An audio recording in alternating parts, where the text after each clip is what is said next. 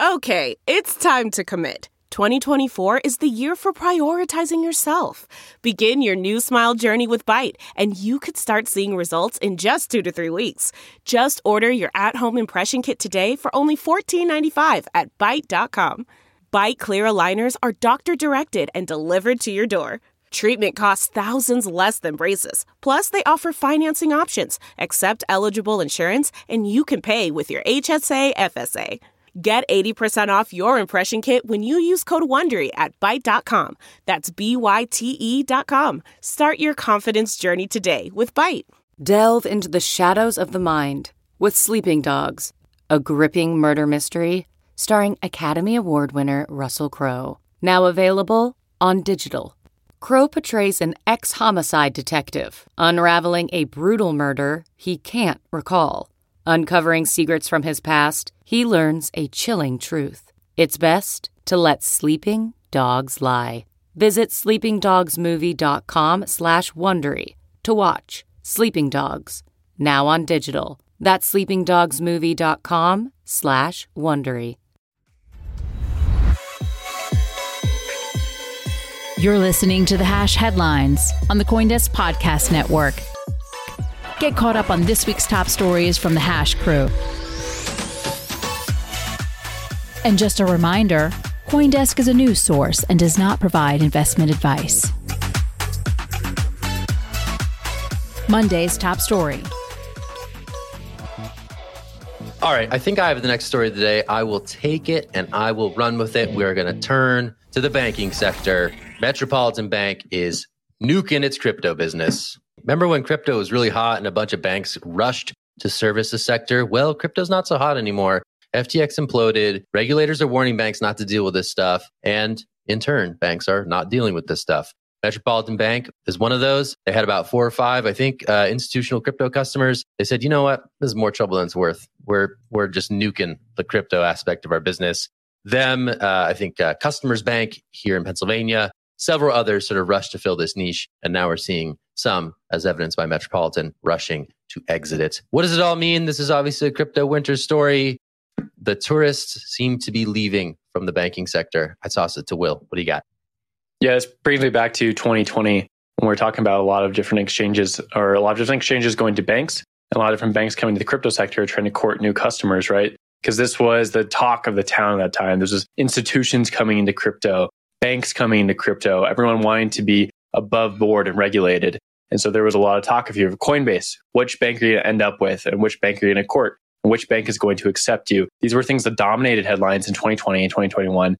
Now we're post-bull, we're looking to bear market and banks are, maybe that wasn't the best idea to get involved with that industry because there's a lot of hyper-financialization, a lot of Ponzi schemes, and a lot of wreckage and carnage they just don't want to be a part of.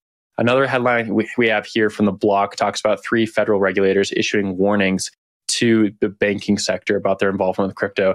That's the Federal Reserve, the Office of the Comptroller of the Currency, and the Federal Deposit Insurance Corporation all put out a warning recently saying, maybe don't be involved with crypto right now, or if you are going to be involved with it, make sure you are working with a team that is above board and following regulations. This, of course, comes after FTX, right? Because FTX talked so much about being regulated, talked so much about being compliant, and at the end of the day, they were not. And that's why customers are not whole at this moment. So I think this is a lot of the further FTX contagion.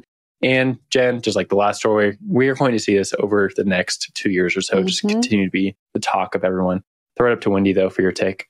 So it's really frustrating to see, I forget what agency it was that came out and said, don't offer crypto services unless you're working with a very experienced team. This is so frustrating to me because how are people supposed to have experience with crypto regulation when we really don't have any?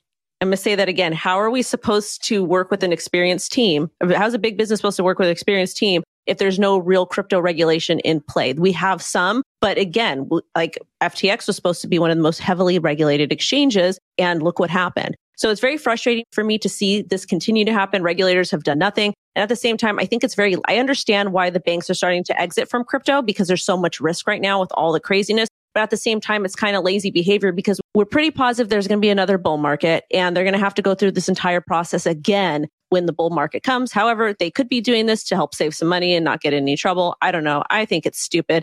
Zach, Yeah, I mean, on the commercial side, right, Silvergate also is looking real bad right now. So I guess in the wake of that, it makes sense that some of the smaller players, again, this is a small slice of their business. You know, they make sure that that fact is known in the press release announcing their thing. But in the wake of Silvergate also getting hammered in the public markets, a lot of these commercial banks are looking for the exits. That said, like some of the big boys like Fidelity are actually really ramping up their crypto offering, right? They have Fidelity Crypto. They're putting it in your brokerage account. That's long sort of been a dream of a lot of Bitcoin advocates, to at least have some version of highly custodial crypto in the brokerage accounts of aspiring retirees everywhere, right? So I think that we have this interesting moment where there's some smaller players in the banking sector who are obviously leaving because there's too much risk, while at the same time, some of the bigger players potentially are doubling down on what their crypto offerings end up looking like. So I think to me, that's sort of the interesting thing, is the folks who stay, the folks who go, the tourists, the natives. It's a dynamic that we see play out time and time again with these cycles. And certainly this appears to be the case of this happening again. Jen, any last thoughts on this one? Yeah, that was exactly my question. What's going to happen to the Fidelities and the JP Morgans? Because I remember not long ago, I was thinking, despite what's happening in this market, the banks are still here. The institutions are still here. And I think that's a really good sign. But now we're seeing these smaller banks boards look at what's going on, looking at what regulators are saying and saying, you know what, this is maybe just a little too risky for me. I wonder what that means for crypto companies. We keep referring to what's going on now as BUIDL season. There are a lot of companies popping up, a lot of companies getting funding from VCs and other sources, and they need a place to put their money. I wonder what that means for them. I recently was opening up a small business bank account, and one of the questions that the bank asked me was, are you involved in crypto in any way? And I said, what does that mean? Can you give me more information? The person asking me had no idea what it meant or even what was involved in crypto. And they weren't able to give me any further information on what that meant. And so these really broad terms, I think are there so that they can pick and choose whose accounts they're going to keep and whose accounts they're not, and whose accounts they're just going to freeze and send you an email and say, actually, we don't offer services for you anymore. But it's really frustrating when the people you're talking to on the other end of the phone actually don't know what's going on. Zach? Yeah, you check the drugs and arms dealing boxes and then no crypto. And they're like, okay, you're good. But if you check the crypto box, you're in trouble. Over for you. It's not happening. But literally, couldn't that lead to redlining though? I really feel that could lead to redlining and other issues, because if you're just you're looking at the person and the person's like, okay, well, ask the question that Jen said. What do you mean by this? And then they're like, I don't like the way you look, so you're not going to get an account with us because you asked a question about crypto. I feel like that's going to end up being a big problem, and I don't like it. They need to get their stuff together.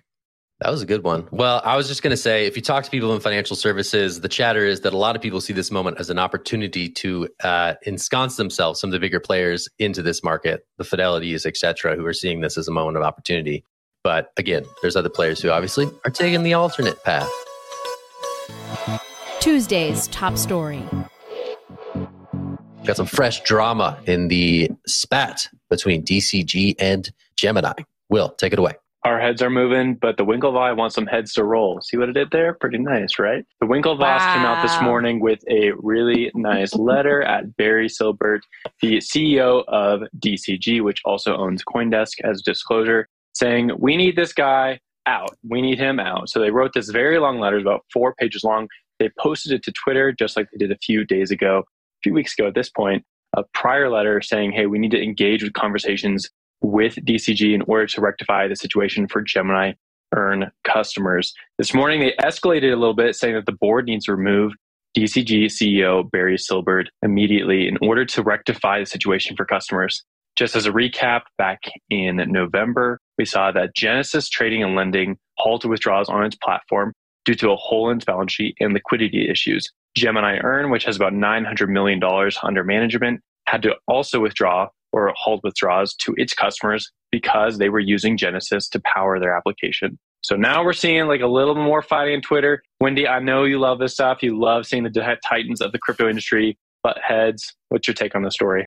So, okay, they need to figure things out. I do appreciate the fact that they do want to kind of do this publicly. But again, you guys, at the same time, this is literally like Chase Bank and Wells Fargo CEOs going head to head in real life on Twitter. You would never see that happen in a million years. So it does make our industry look a little bit crass. However, I'm here for the drama. I'm 100% for it. But at the same time, there's people's livelihoods that are going to be impacted by this. I don't understand why Cameron from Gemini is calling for Barry to step down from DCG board. It doesn't really make sense to me. I feel like that's kind of like a spectacle-esque part of it. I don't think that's necessary. And I don't think that's going to solve the problem. The way to solve the problem is to actually address the problem instead of, arguing and whatnot. I would love to give this over to Zach for his take.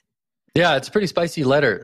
The word fraud is thrown around quite a bit. And I think what's alleged here is just an intertangling of business interests that led to some bad stuff in the market. And I think Gemini is feeling the pain as it relates to its earn program. It should be said, DCG is out here on Twitter saying that this is a publicity stunt. This is some garbage. So, they definitely are putting some words back toward Cameron here. But yeah, the allegations of fraud and the allegations of if Genesis were an independent business from the DCG empire, it wouldn't be doing this stuff. And it all comes down to the grayscale trade that really bit Three Arrows in the behind and has since bit many more in the behind as well. So the fact that this was intertangled with some of DCG's other business interests is, to me, what is the foundational allegation in this, again, pretty provocative letter, sort of laying out what Gemini claims to be the facts of the case at this point in time.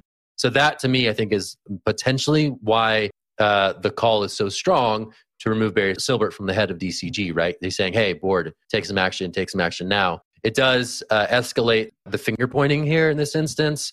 The feuding is definitely ramping up, going up a notch. I don't know if the DCG board is going to take action on this, but it's going to be really fascinating to see how this unfolds beyond just sort of the retort tweet that we've seen from the DCG handle. Wendy, I'll toss it to you though.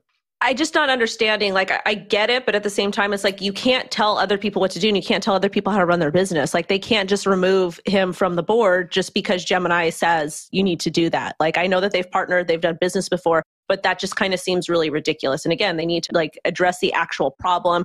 Yes, everybody kind of knew the risks about, the earn features and different stuff like that. But at the same time, I will say that Gemini did a really, really good job letting customers know exactly what that was. I did use that product and it literally told you, you're moving your crypto over here. This is not Gemini's company. It's somebody we're partnered with. So I understood that it was going to a separate entity and it wasn't part of Gemini, even though it was marketed as Gemini Earn, because I read the actual disclosures that popped up. So billionaires, gazillionaires, gonna beef. Jen, give us your take though, please. So Cameron is accusing DCG of some accounting malpractice here. I think that's why he's asking for Barry Silbert to step down. I think when we see these conversations play out in the public, it tells me two things. One, that there's maybe some frustration behind closed doors. They're not getting the answers that they hope to get from all of the parties involved. And this is maybe a last resort. And two, I think that he wants to show the Gemini Earn users that he is doing everything in his power to hold parties, stakeholders accountable for what is happening to their funds. Because users are out here saying, I don't have access to my funds anymore. What's going on? They're not privy to the conversations that are happening behind closed doors. And so I think that this could also be a little bit of a communication strategy to get out there on Twitter, publish these open letters and say, hey, Gemini users, we're doing everything we can to get you access to your funds. And that includes asking very powerful CEOs to step down. Zach, I think I saw your hand go up. I was just going to say it's probably represents a pretty fractured relationship if they're airing it out in public at this point, right? If this is what it's resulted to, just this sort of public spat, probably suggests that behind the scenes, the process has broken down pretty significantly so that we're publishing, open letters to DCG board in this instance. Probably the relationship there with what's going on behind the scenes has taken a turn for the worse. That's just pure speculation, but typically when these things go public like that, it's sort of a last resort. But Will, I'll give you the last word on this one before we change gears. Yeah, really quickly, I just want to mention the details are in this letter and everyone should go read it if you're interested in the storyline, is that the mechanics of what happened here actually go back to May and June. So a lot of people are focusing on what happened with FTX in November, but this trade specifically occurred back in May and June where Genesis, DCG, Grayscale, Gemini, all these firms were involved with a company called Three Arrows Capital that went belly up. And everything that's happening right now is because Three Arrows Capital's thesis went wrong and went sideways in a very spectacular fashion. And now everyone's trying to figure out how to get out of this mess. And I think it really sheds a bad light on top of a lot of people who were working with Three Arrows Capital, DCG, Genesis, Gemini. They were looking for yield, and they're looking for yield in a world that didn't have a lot of yield, right? Interest rates are at 0%. And they were looking for yield aggressively wherever they could. I think Gemini had 7% yield or so. Wendy can fact check me there if she wants, but 7% in a world where everything else is 0%. That's the reason that all of this went belly up. But we'll move on to the next story. Throw it over to Jen. Wednesday's top story. We're going to go to Hollywood. All right. Gala Games deleted a tweet on Monday that announced a partnership with Hollywood Heavyweights. The tweet said that the company was working with The Rock, also known as Dwayne Johnson, and Mark Wahlberg. The companies offered no explanation as to why the tweet appeared and then why it was deleted. Their token, Gala, jumped over 70%. Now, this all happened at the beginning of the week. The token's now about 20% lower, but up 130% for the month. Small disclosure, I contribute to a gaming DAO, so I love Web3 gaming. Wendy, I'm going to toss this off to you. What do you make of this from a trading perspective? What's going on with the token? So full disclosure, I own a buttload of Gala and I've worked with them in the past. So full disclosure there. So this is one of the projects we kind of talked about when we're analyzing like price action. And the reason why it's super important, because a lot of people think that it's okay to go ahead and chase green candles, especially after like 100% pump. This is not something you want to do, especially in a bear market like this. Yes, you can have bullish continuation, but if you have no idea what you're doing, you want to be very, very careful when you're chasing a green candle, because generally what happens when you in the bear market, when you get that green candle pump, you get a reversal and you drop down. I think the all-time high for Gala, this mini run was like 5 cents, and then it dropped a little bit, which is fine. That's normal. That's healthy. But at the same time, from a trader's perspective, you want to be really, really wary and careful when these types of things run like that. However, a lot of the metaverse and gaming tokens, those have been showing really great price action as well. So it's not just Gala. It was kind of like that entire segment was doing well. So as a trader's perspective, that's what I would pay attention to. And that's also why I don't like dollar cost averaging for altcoins, is because, yeah, I did a video on this yesterday on my channel. Go check it out if you want. Sorry, shameless promotion here, self-promotion here. But Zach, hey, it was an important video, man. It's going to show you how to not get wrecked and why dollar cost averaging is not good for altcoins. I just like the photo selection. Can we get the Rock photo back up there real quick? Like, first of all, that guy's massive. Second of all, it kind of looks like Hide the Pain Harold. You know the meme where it's like the old guy and he's like smiling, but he's like, pain. Very nice. I saw Will probably actually had an insightful comment, so I'm gonna dish it to him. Will, save me.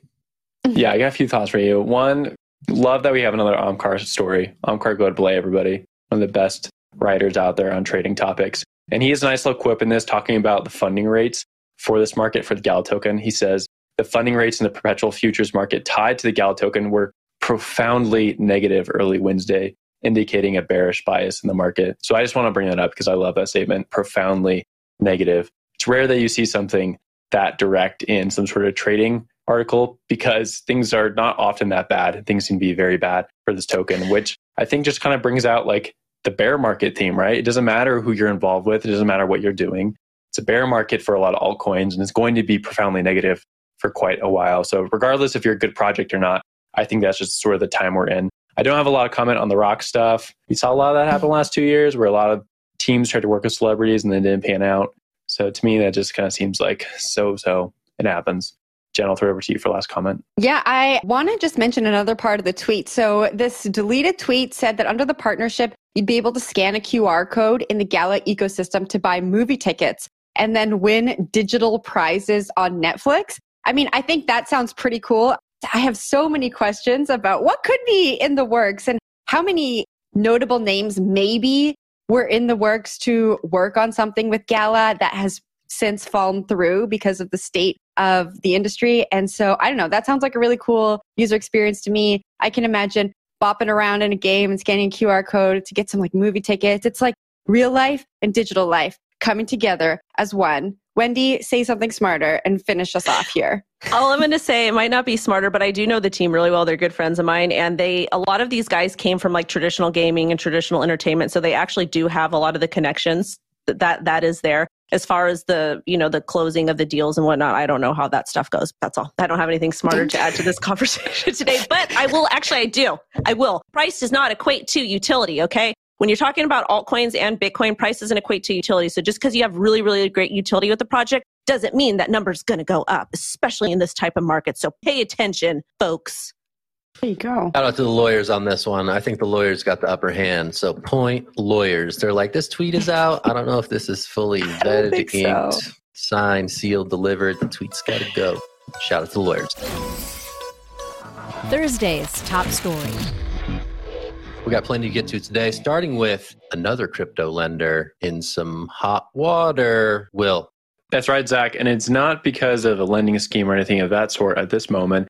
It's actually because of AML, KYC laws over in Bulgaria, questions around Nexo Finance's compliance with KYC laws. According to new reports, especially on Facebook is what we're seeing actually, there's a Bulgarian government is looking into the KYC compliance of Nexo Finance, which is a pretty large lending provider out there, saying that there might even be some terrorist activity or terrorist-linked organizations on top of Nexo Finance. This comes, of course, after a lot of these bigger lenders collapsed during the last year. We can actually throw up the graphic right here in a second. We see that Nexo has a pretty complex scheme in terms of how it gets a lot of its rewards and yield for people who are using the application. And that has led to a lot of people thinking, well, maybe they're the next crypto company to falter. We see Celsius has collapsed. It's pretty complex. So a lot of people have been looking at them saying like, hey, maybe these are the next guys to falter. Maybe this is the next Celsius or the next Voyager. But we're seeing in this story that's a little bit different. Actually, there's more than just risks on the lending side. There's risks with KYC. There's risks with different governments. Nexo Finance put out a few statements this morning, actually taking to Twitter, saying that it's pretty unfortunate that Bulgarian police have moved so aggressively against them, saying that it's unfair in a lot of different ways. Jen, I want to throw the story over to you, get your take on what's happening here. So I zeroed in on what the Attorney General said. He said that evidence has been collected that a person who used the platform and transferred cryptocurrencies has been officially declared a terrorist financing person. I think that, I would love to hear more information here. When did this person use the platform? Did they provide authentic documentation and authentic information in the KYC process? They said that authorities kind of bombarded the office. It sounds a little bit extreme under the guise of tax and money laundering. The use of the word terrorist just reminds me what we hear in North America, right? When a lot of our politicians talk about investigations into crypto exchanges and crypto lenders right here in North America, they often use the words terrorists and money laundering and tax evasion. And so I wasn't surprised to see that. I want to reference the Twitter thread, Will, that you brought up in your intro there. Nexo said that they have more than 30 AML compliance officers, and they work with Chainalysis to kind of really understand the history of the customers on their platform and where money is coming and going from. And so it will be interesting to see what comes out of here. Unfortunately, I think that authorities are using what's happening in the industry to act maybe in a way that they wouldn't act if this wasn't a company that interacted with crypto. But Adam, what do you think? It was a rough 2022 for crypto lenders. It looks like 2023 is getting off to a start with, frankly, much of the same thing. It's, I think, interesting to see that they've survived to this point when many of their competitors in the space had an increasingly difficult time. Again, what we saw kind of in the early days is that people always want to be able to deposit their token somewhere and then earn yield on them, right? Earn more money with the money that they already have. What we saw was that in kind of the early days of the bull market, there were lots of opportunities, and that was really, really an easier task to deliver on. Companies can make a lot of money doing it. As the bull market kind of wore on, those opportunities sort of wore themselves out, and the companies, frankly, grew too large to do that. So Nexo's somewhat complex scheme, just by not having kind of run into those problems, I think demonstrates that they've done a somewhat better job, or at least not a catastrophically bad job, as perhaps some of the other companies that are out there who did not survive, have now gotten to this point. So it's interesting to see this. I think, again, the key word in all of this is allegations. At the point that we actually start to see some evidence come forward, Jen, what you said there in terms of the purported thing that they did wrong, that feels like that's a real small issue to me relative to the scope of the platform and the overall project. So I'm kind of in a wait and see mode on this one, curious to see what evidence comes out, and I'll make a decision in terms of how I feel about it at that point. Zach, what do you think?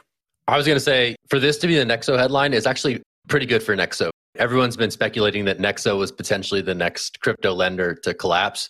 Hey, if some overzealous Bulgarian authorities are bringing up these charges and raiding the office on potential AML or anti-terrorist financing charges, that could be the least of their worries, I think, in this broader environment where a lot of crypto lenders took on extremely risky behaviors and ultimately led to their downfall, from Genesis to Celsius, you name it, BlockFi, right?